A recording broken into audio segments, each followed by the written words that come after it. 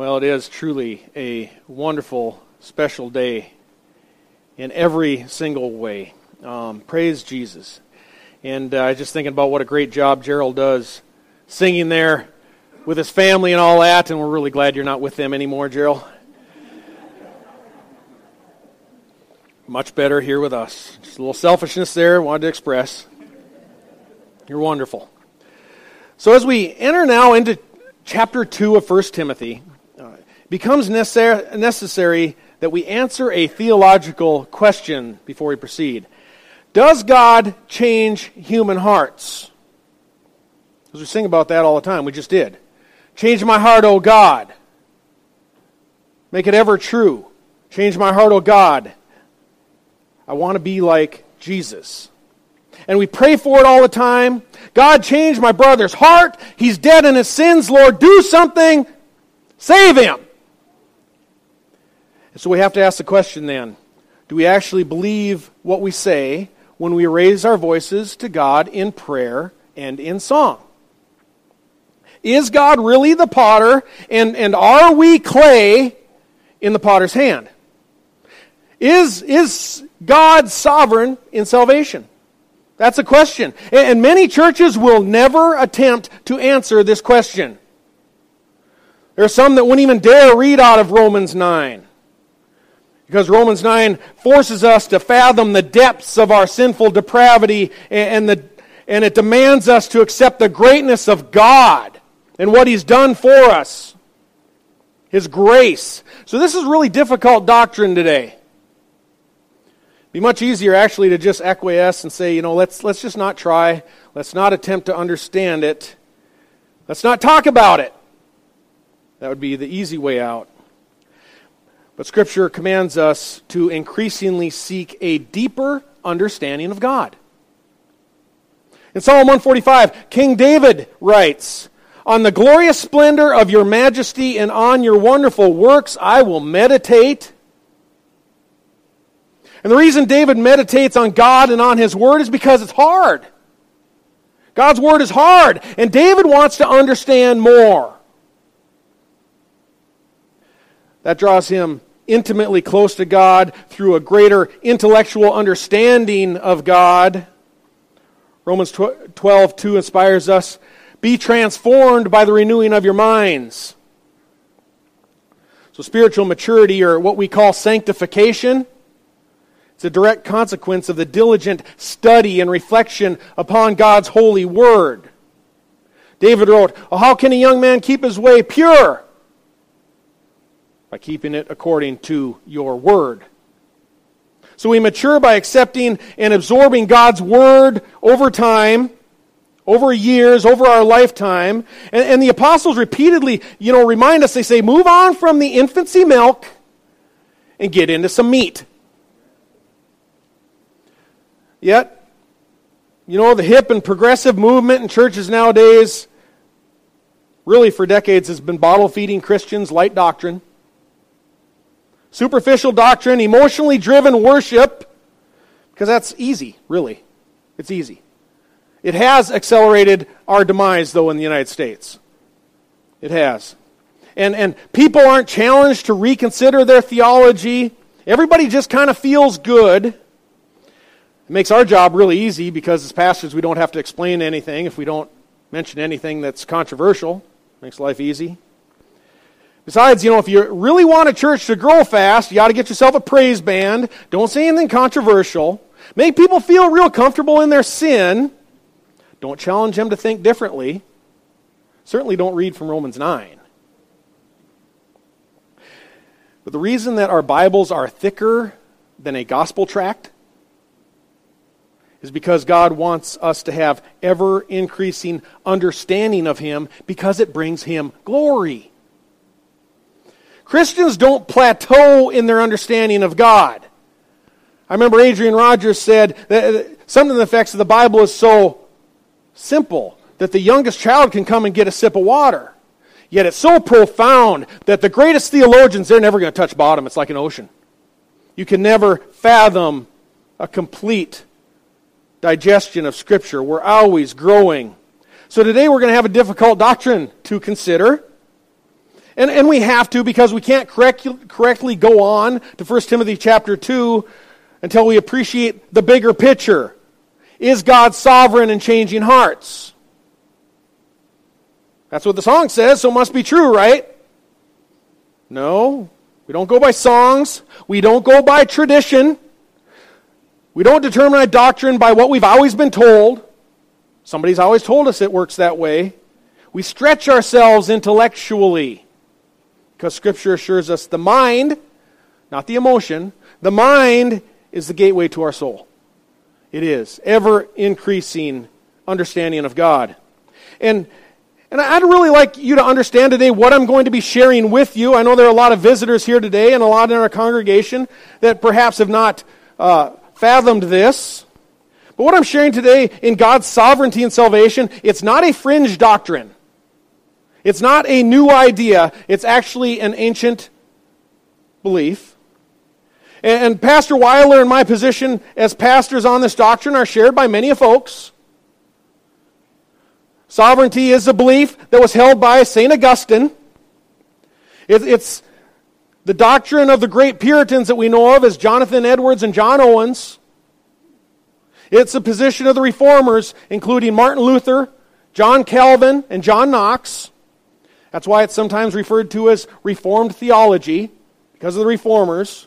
There was a biblical doctrine that was recaptured by the Reformers.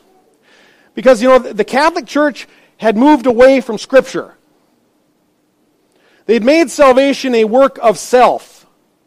And your salvation was dependent on your working hand in hand with God through penance, indulgence, purgatory as necessary. You were working with God.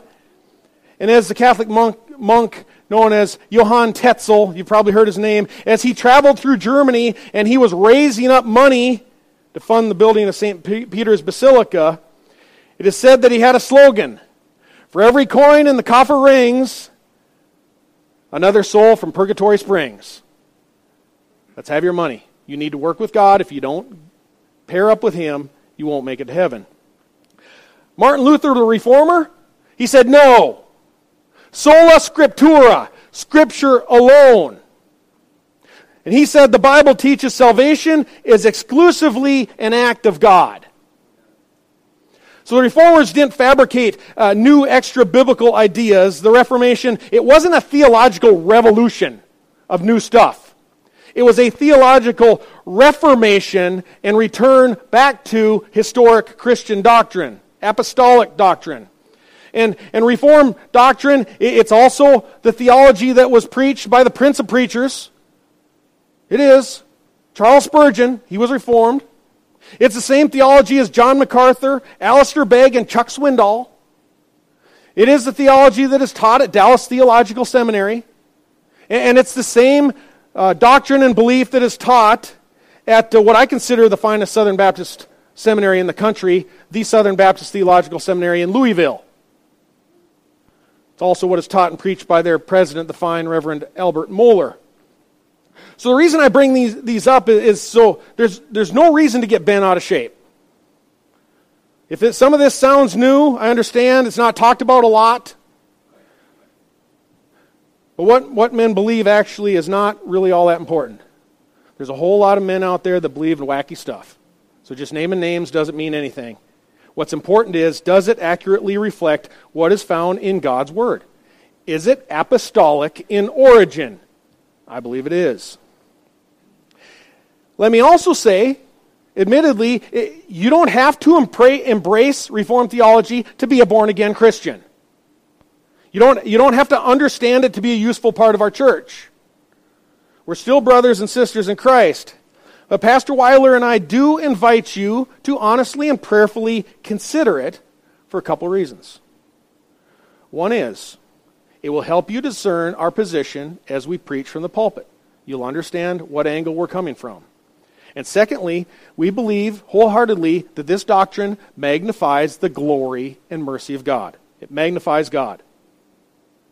And God will not give, He will not dispense, and He will not share His glory with another. So if you disagree with anything I say today, please see Pastor Weiler immediately following the service. Well, Reformed theology is rooted in the principle that since the fall, sinful man, in his unsaved, unregenerate condition, is utterly in rebellion against God and spiritually dead to Him. We are completely incapable of restoring ourselves to God or even believing in Christ without the Holy Spirit first quickening us. Faith is a gift from God, for by grace you have been saved through faith. And that faith is not of ourselves, it is a gift of God, not the result of works, lest anyone would boast. And Romans tells us that faith comes by hearing, and hearing by the word of Christ. So faith, in regards to salvation, it's not a latent quality that everybody has, and it just needs to be massaged in the right way, under the right conditions, in order to produce salvation. No, it is a gift from God. Faith is a gift, and man must have God's grace. Romans 3:9 says, of all mankind, quote, all are under sin, as it is written, there is none righteous, not even one. There is none who understands, there is none who seeks for God. All have turned aside, together they have become useless. There's none who does good, there's not even one. So how many fallen sinners are seeking for God out there? None. Kind of puts the end of the seeker-driven church, doesn't it? None. King David writes in Psalm 53, God has looked down from heaven upon the sons of men to see if there's anyone who understands, who seeks after God.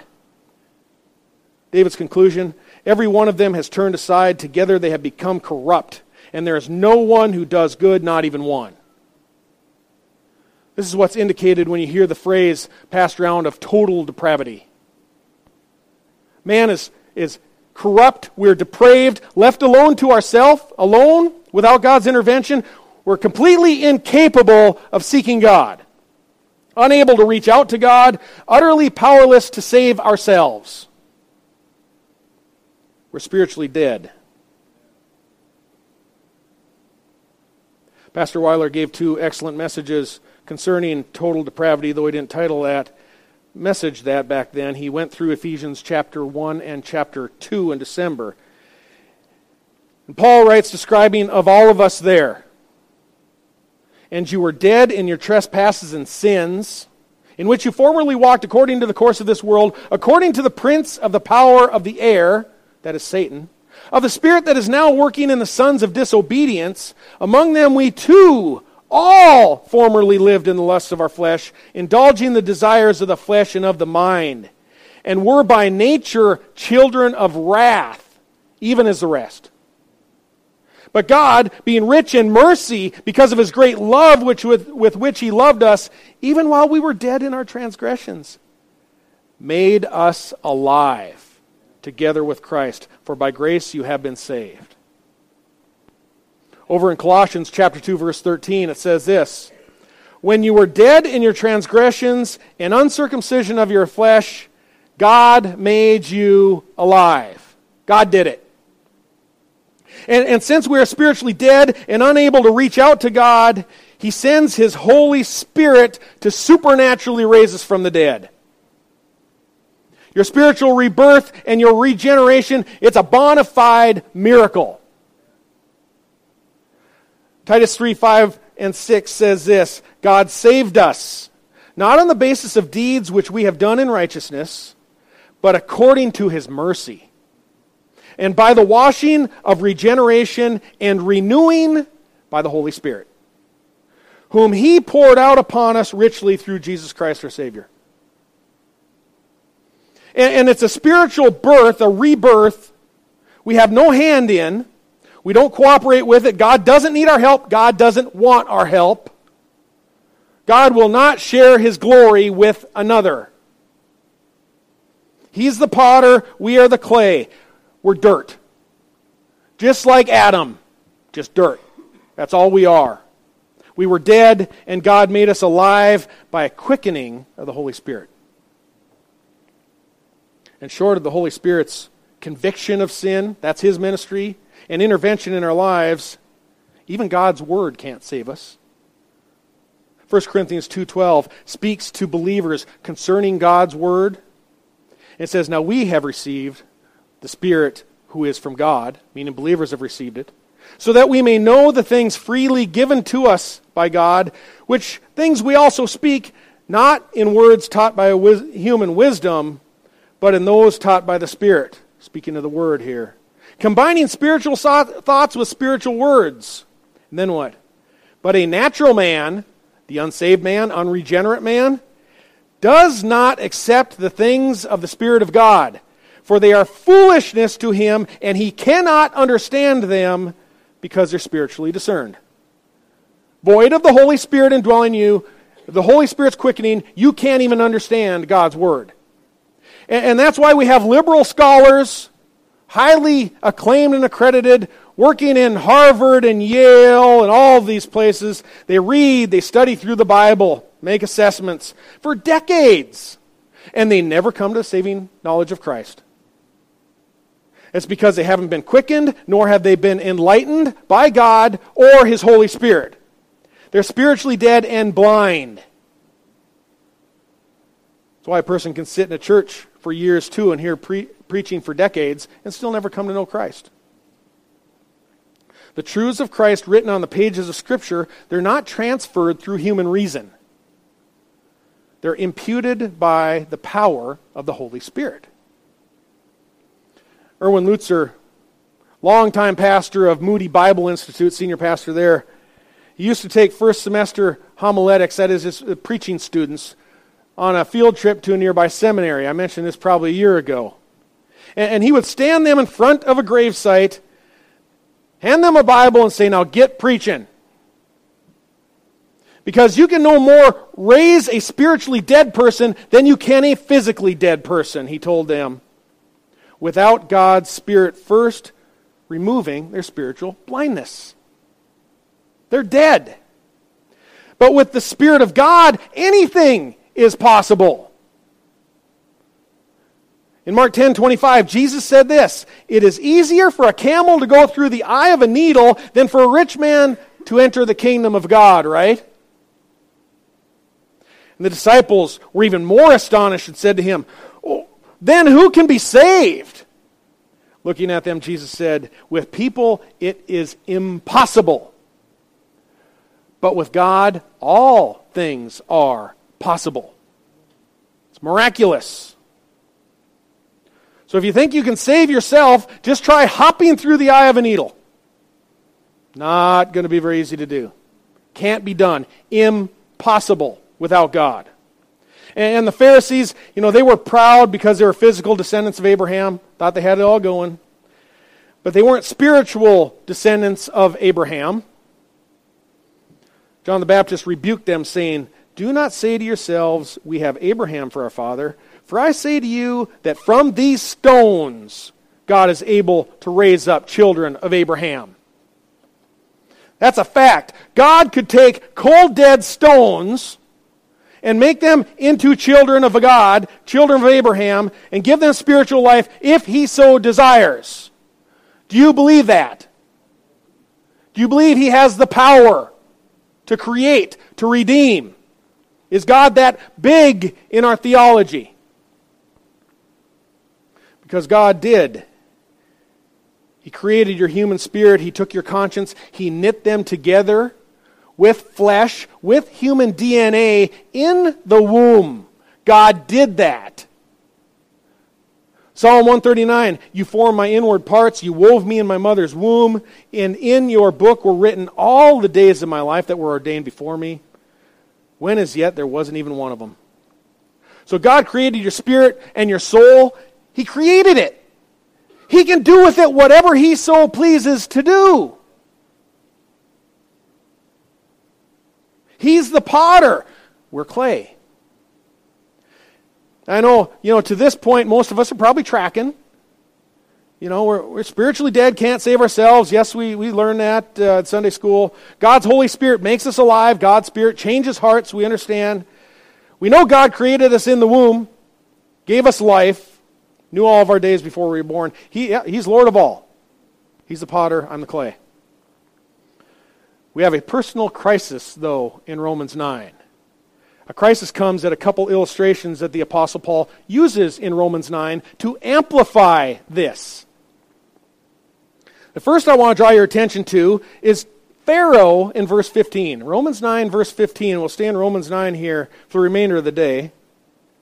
For God says to Moses, I will have mercy on whom I will have mercy, and I will have compassion on whom I will have compassion. So then, it does not depend on the man who wills, or the man who runs, labors, but on God who has mercy. For the Scripture says to Pharaoh, for this very purpose I raised you up, to demonstrate my power in you, and that in my name it might be proclaimed throughout the whole earth. So then, Paul writes, God has mercy on whom he desires, and he hardens whom he desires. Paul, of course, here is referencing the Exodus. And Exodus provides several illustrations of God's sovereign power over the human will. And we all know that God hardened Pharaoh's heart. We all know that. And then he temporarily softened it so they could go. Then it was hardened again. Israel needed to be set free. And after hardening Pharaoh, God told Moses, Pharaoh will not listen to you so that my wonders will be multiplied in the land of Egypt. God hardened Pharaoh's heart explicitly to magnify his glory in the land of Egypt. Everyone would be talking about it. He demonstrated his power with the plagues and leading Israel out from Pharaoh, the most powerful man on the planet at that time. And some say, well, I understand that. That's fine. Pharaoh hardened his heart first. He got what he had coming. Yep. But God would never mess with anybody else's heart. Really. Well, the problem with that proposal is God didn't only mess with Pharaoh's heart back in the Exodus or elsewhere in Scripture. He also messed with the hearts of Pharaoh's entire political cabinet and advisors. Exodus 10:1, the Lord says to Moses, go to Pharaoh, for I have hardened his heart and the heart of his servants, so that I may perform these signs of mine among them. It's not only Pharaoh and his advisors. When God was first giving these details of the Exodus to Moses, and how all this was going to go down, how they were going to get out of the land, he said to Moses, he said, I will grant this people, meaning Israel, I will grant Israel favor in the sight of the Egyptians. And it shall be that when you go, that means go out in the wilderness, you won't go empty-handed, but every Israelite woman shall ask of her Egyptian neighbor, and the woman who lives in her house, ask for articles of silver and articles of gold and clothing, and you will put them on your sons and daughters.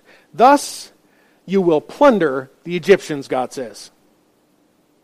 God will grant you favor with the Egyptians. Now, friends, that's the way you build a retirement nest egg. Get the pagans and ask God, grant me favor. Tell them to hand it over. So God's favor is not just foreknowledge. We can't explain God's favor as him having knowledge. That takes his whole power out of it. He does it. So even way back in Israel, there's no question that God has control over people's wills, including kings, advisors, and the general populace. It's why Scripture says in Proverbs 21, the king's heart is like a channel in the hand of the Lord. He turns it wherever he wishes. God is sovereign. And even in politics, the prophet Daniel proclaimed, it's God who changes the time and epochs. He removes kings and he establishes kings. It's the same reason that Paul commands Christians to obey our government. Romans 13:1, every person is to be in subjection to the governing authorities, for there's no authority except from God, and those which exist are established by God. Therefore, whoever resists authority has opposed the ordinance of God. Do you believe that? So in November, when you fulfill your God-given responsibility to vote, You don't need to worry about anything except voting for the most godly person on the ballot. That's up to you. Your biblical conscience and everything will affect how you're going to vote. God will establish whom He's going to establish. And He'll move the hearts, as He moved the hearts of the Egyptians, His Spirit will move the hearts of the American populace. And the person who will get in there will be the person who He ordains to get in there. It doesn't matter how much we do, because God's going to have the next president either for our well-being or for our chastening. God will do it. And our only responsibility as a Christian is to identify and select the most godly of the candidates. Perhaps none of them are going to be Christian. But the most godly, vote for them, submit to God's choice. There you go. You heard it there. So we know for certain God changes hearts and overrides man's will to achieve His sovereign purposes. So the question is, does God do the same thing concerning salvation? Scripture says He does. Again, please look at Romans 9:15. I will have mercy on whom I will have mercy, and I will have compassion on whom I will have compassion. Verse 16. So then, it does not depend on the man who wills, or the man who labors, but on God who has mercy. Verse 18, so then God has mercy on whom He desires, and He hardens whom He desires. Then verse 19, Paul, realizing that there's going to be some protest, he says, you will say to me then, why does God still find fault? For who resists His will? The answer is God finds fault because we are all at fault. There is none righteous. There is not even one. There's none who seeks for God. There's not even one. And Jeremiah wrote in 17:9, the heart is more deceitful than all else and desperately wicked. Who can understand it? The prophet couldn't even understand it. And for the unsaved person, the unregenerate person, void of the Holy Spirit, our will is not to honor God and glorify Jesus Christ. Our will is to sin. That's what our will is. So far from possessing this freedom of the will, we are in bondage to sin and cannot free ourselves. And nowhere in Scripture are we ever told that God promises that He won't violate our will, that He won't influence our will. In fact, Scripture assures us that God absolutely does. And praise God for it. Gerald, a few weeks ago, he said, I'll drag you in this again. He goes, we sure better hope that God violates our will, because left to ourselves, we're going to hell. That's a fact. Furthermore, in Romans 9, God's mercy and salvation doesn't depend on man's will, but solely on God's sovereign choice, because God chose Abraham. God chose Isaac over Ishmael. And look with me closely at verse 10. Paul says, and not only this, but there was Rebekah also, when she had conceived twins by one man, our father Isaac. For though the twins were not yet born, and had not done anything good or bad, so that by God's purpose, according to His choice, it would stand, not because of works, but because of God who calls. It was said to Rebekah, the older will serve the younger, just as it is written, Jacob I've loved, Esau I've hated. So although neither Jacob or Esau had been born, neither one had made any kind of moral choice that made them culpable, and before Jacob and Esau made any choice, God had made His. It's not only true of Jacob and Esau, it is true of everybody.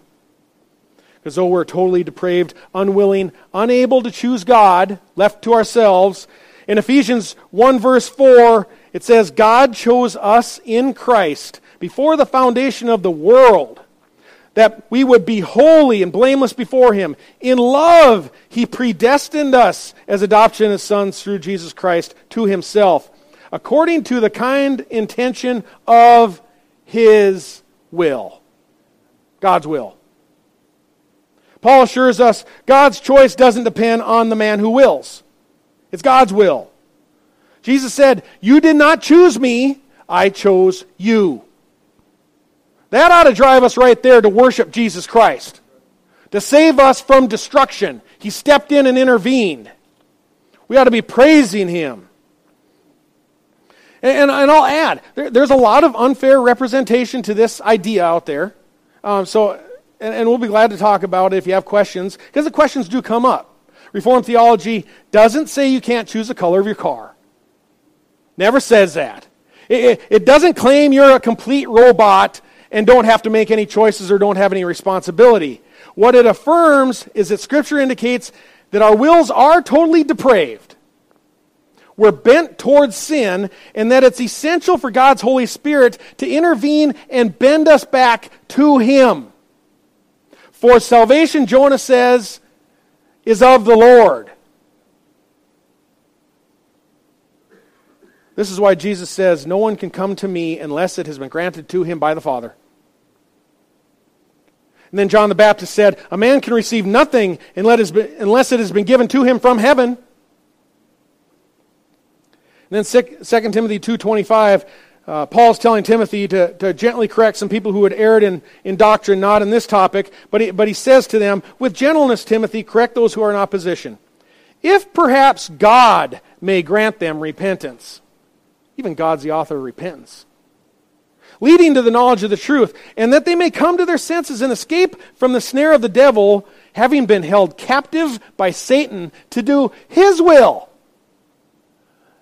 That's where we are unsaved. We're captive to our sin and captive to do Satan's will.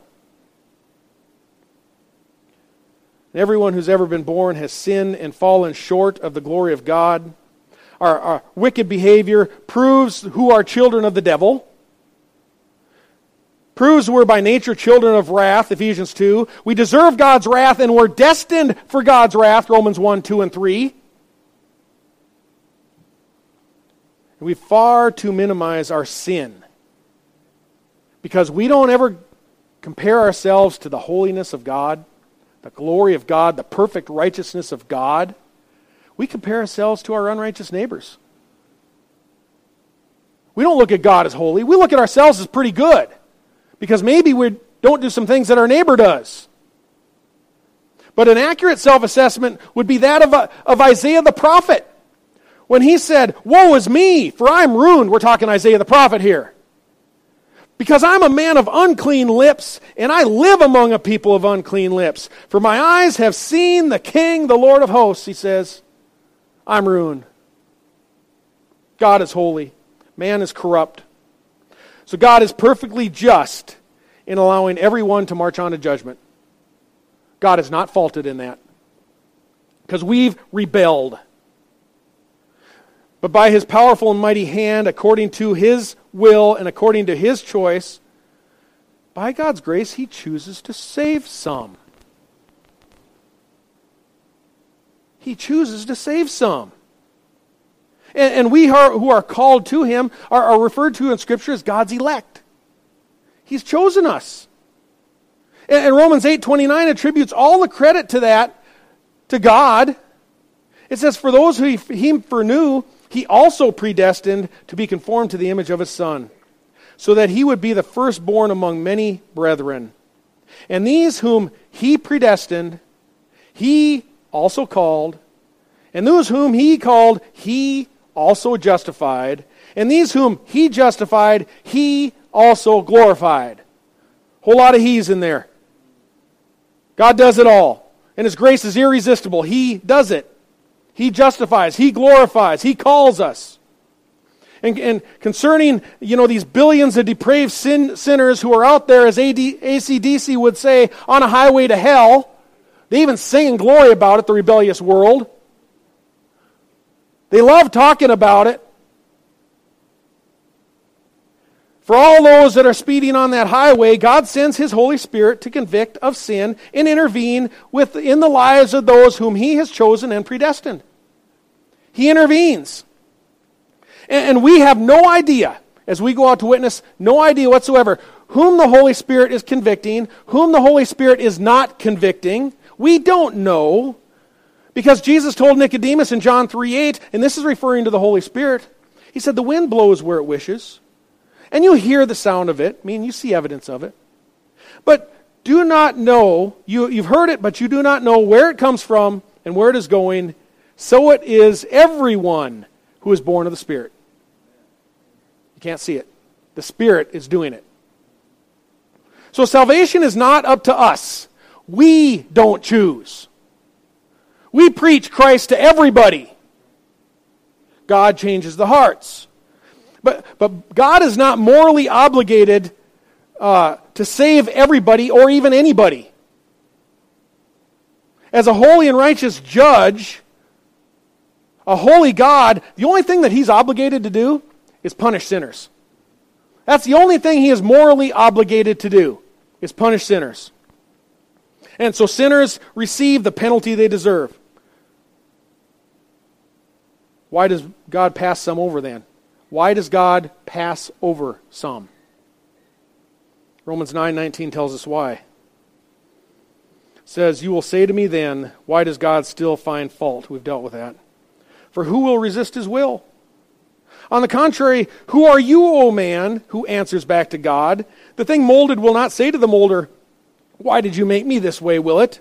Or does not the potter have a right over the clay, to make from the same lump one vessel for honorable use, the other for dishonorable? The answer is yes. What if God, although willing to demonstrate His wrath and to make His power known, endured with much patience vessels of wrath who were prepared for destruction? Verse 23 gives the answer. And God did so, to make known the riches of His glory upon the vessels of mercy, which He also prepared beforehand for glory. Why does God endure mankind's sin against Him, his rebellion against Him, the antagonism? Sometimes for 70, 80, 90 years, God endures people. The rejection when most will be on the wide road that leads to hell. Why does He permit that? That those who execute rebellion against Him, why does He patiently endure? It says so that those who are chosen, spared the wrath, they recognize the riches of God's mercy. Just how valuable it is that you have been called to Jesus Christ. Immensely valuable that He would choose any one of us, much less all of us here. Pray everyone's saved. If you don't know you're saved, you need to talk to Pastor Weiler or I before you leave today. Or someone else here. We'll direct you to him. So the question is, as we close, why is this important? How would anyone benefit from this? You might say, give me a reason this doctrine is worth you considering when you go home and think about it. Why would this be worth considering? I'll give you 5 reasons, and we'll go home. First, when you realize salvation is 100% entirely a gift of God by His choice, not yours, not your combined effort of working with Him along the way, because your choice actually was to sin, but for Him to intervene and know it's a gift of Him, you become extremely appreciative of what God has given to you. Second, it spurs the Christian to compassion and mission to a lost world. That is a fact. Your neighbor, your unsaved neighbor who's living across the street from you, he's no worse than you were. And you're not a lot smarter than him because you finally figured it out how to come to Jesus. You were given your salvation by grace, and that individual is dead in their sins if they don't know Christ, and it demonstrates our compassion on them. They're not stupid. They're not the enemy. They're the mission field. Whether they're in government, whether they're in our neighborhoods, whether they're overseas. They're not the enemy. And all we have to understand is that they're blind and they're dead because of sin, and we pray for their souls to be released from the grip. We pray for their souls. We pray for God's grace. Third, a couple of these are doozies. Third, evangelism is fully dependent on God. Fully dependent on God. And we have confidence in prayer. God saves. We know that God can save. And we pray in confidence that He will go ahead of us, convicting those whom He chooses to prepare the soil. He is going ahead of us. So we know when we're sharing, we don't know whether it's going to fall on good soil or not on good soil. Jesus had parables about that. We just cast it out there, knowing that it's fully dependent on God. He is in charge. So we have confidence when we pray. God, use us. Turn hearts to you. Use us to go out and proclaim your majesties. Fourth, we enjoy the peace that a person's decision to receive our message that we take to them. It's not dependent on how eloquent I am. In fact, His power is made great in my weakness. So I am responsible to witness. You go over Scripture, and God has chosen to use our message and for our feet to take the good news. And He'll even motivate us to do that. And I'm praying that we're motivated to do that. So God does use us in obedience to Him to go take this good news. So I'm responsible to witness, you're responsible to witness, but I'm not responsible to know who God is saving. I'm not responsible to make people believe. I couldn't raise a dead person if I tried. God's Holy Spirit has to raise the dead person. All I got to do is proclaim the message. That's it. In a faithful way to the best of our abilities, which we always do as a Christian. We're always doing the best of our abilities. Proclaim the message. And I'm not motivated to try and get them to respond to some superficial emotional plea. No. Proclaim the message. Finally, God's sovereignty drives us to our knees because God has the power to save. I don't understand why Christians would pray to a God for open doors to the gospel and for their family to be saved if they didn't believe that God had the ability to orchestrate human events and override a person's will. Why would you pray to God? What can He do about it? If it's all up to you to go to Him and manipulate Him into some superficial emotional response. We pray to God because God is in control and He is sovereign. And we wait on Him, we pray for Him to move, and He does know that we're going to be motivated to move, and it will be His good pleasure to respond in prayer. And He's going to know Pastor Weiler's going to be out there sharing. And He's going to orchestrate us, since we're obedient, into the paths of people's lives whom He's calling. He's going to direct us. But all the glory goes to Him. And if it's God's good pleasure to answer our prayers and we as obedient servants obey, when we know that He's the one who gets the credit, we're solely going to praise Him. Far too many churches attempt to rob God of His glory by attributing Christian conversions to their technique, their eloquence, their emotional music, their fine evangelism programs, instead of glorifying God's Holy Spirit for the conversions. We rob God of His glory. And in 1 Corinthians chapter 2, verse 4, Paul says, "And my message and my preaching were not in persuasive or enticing words of wisdom, but in demonstration of the Spirit and of power, so that your faith," he told Corinthians, "would not rest on the wisdom of men, but on the power of God." It's no wonder God in our day, I feel, has become so slow to respond to salvation. To see, why we see so few people saved relatively today in America. We see superficial commitments to Christ and people wander off. I think part of the reason we see so few souls truly converted and born again in our day is because we don't credit the Holy Spirit. We take the credit. And I personally believe that is partially due to not thinking through the theology. But what we do experience in America today are a whole lot of false conversions. A whole lot of false conversions to emotional pleas. And Christians we will credit our fancy programs, our fancy evangelism, persuasive preaching, well-orchestrated events instead of pleading with God, the Holy Spirit, to save souls. He is in control. Our job is to do a good job, an obedient job of sharing the good news and relying on Him to build His church. We must never view our conversions, the conversions, as ours or as a response to our eloquence, nor as notches in our belt. Rather, they are an answer of God to prayer. That's what conversions are. Because He won't share His glory with another. He won't do it. Not going to share credit. And since we don't know who the chosen are, who the elect are, who God's Spirit is convicting, where the Holy Spirit is blowing, because it blows where it wills, because of that, we've been commissioned to take the gospel to everyone. Everybody. And we don't ever overlook anyone. That is the entire point of our passage next week. Let's pray.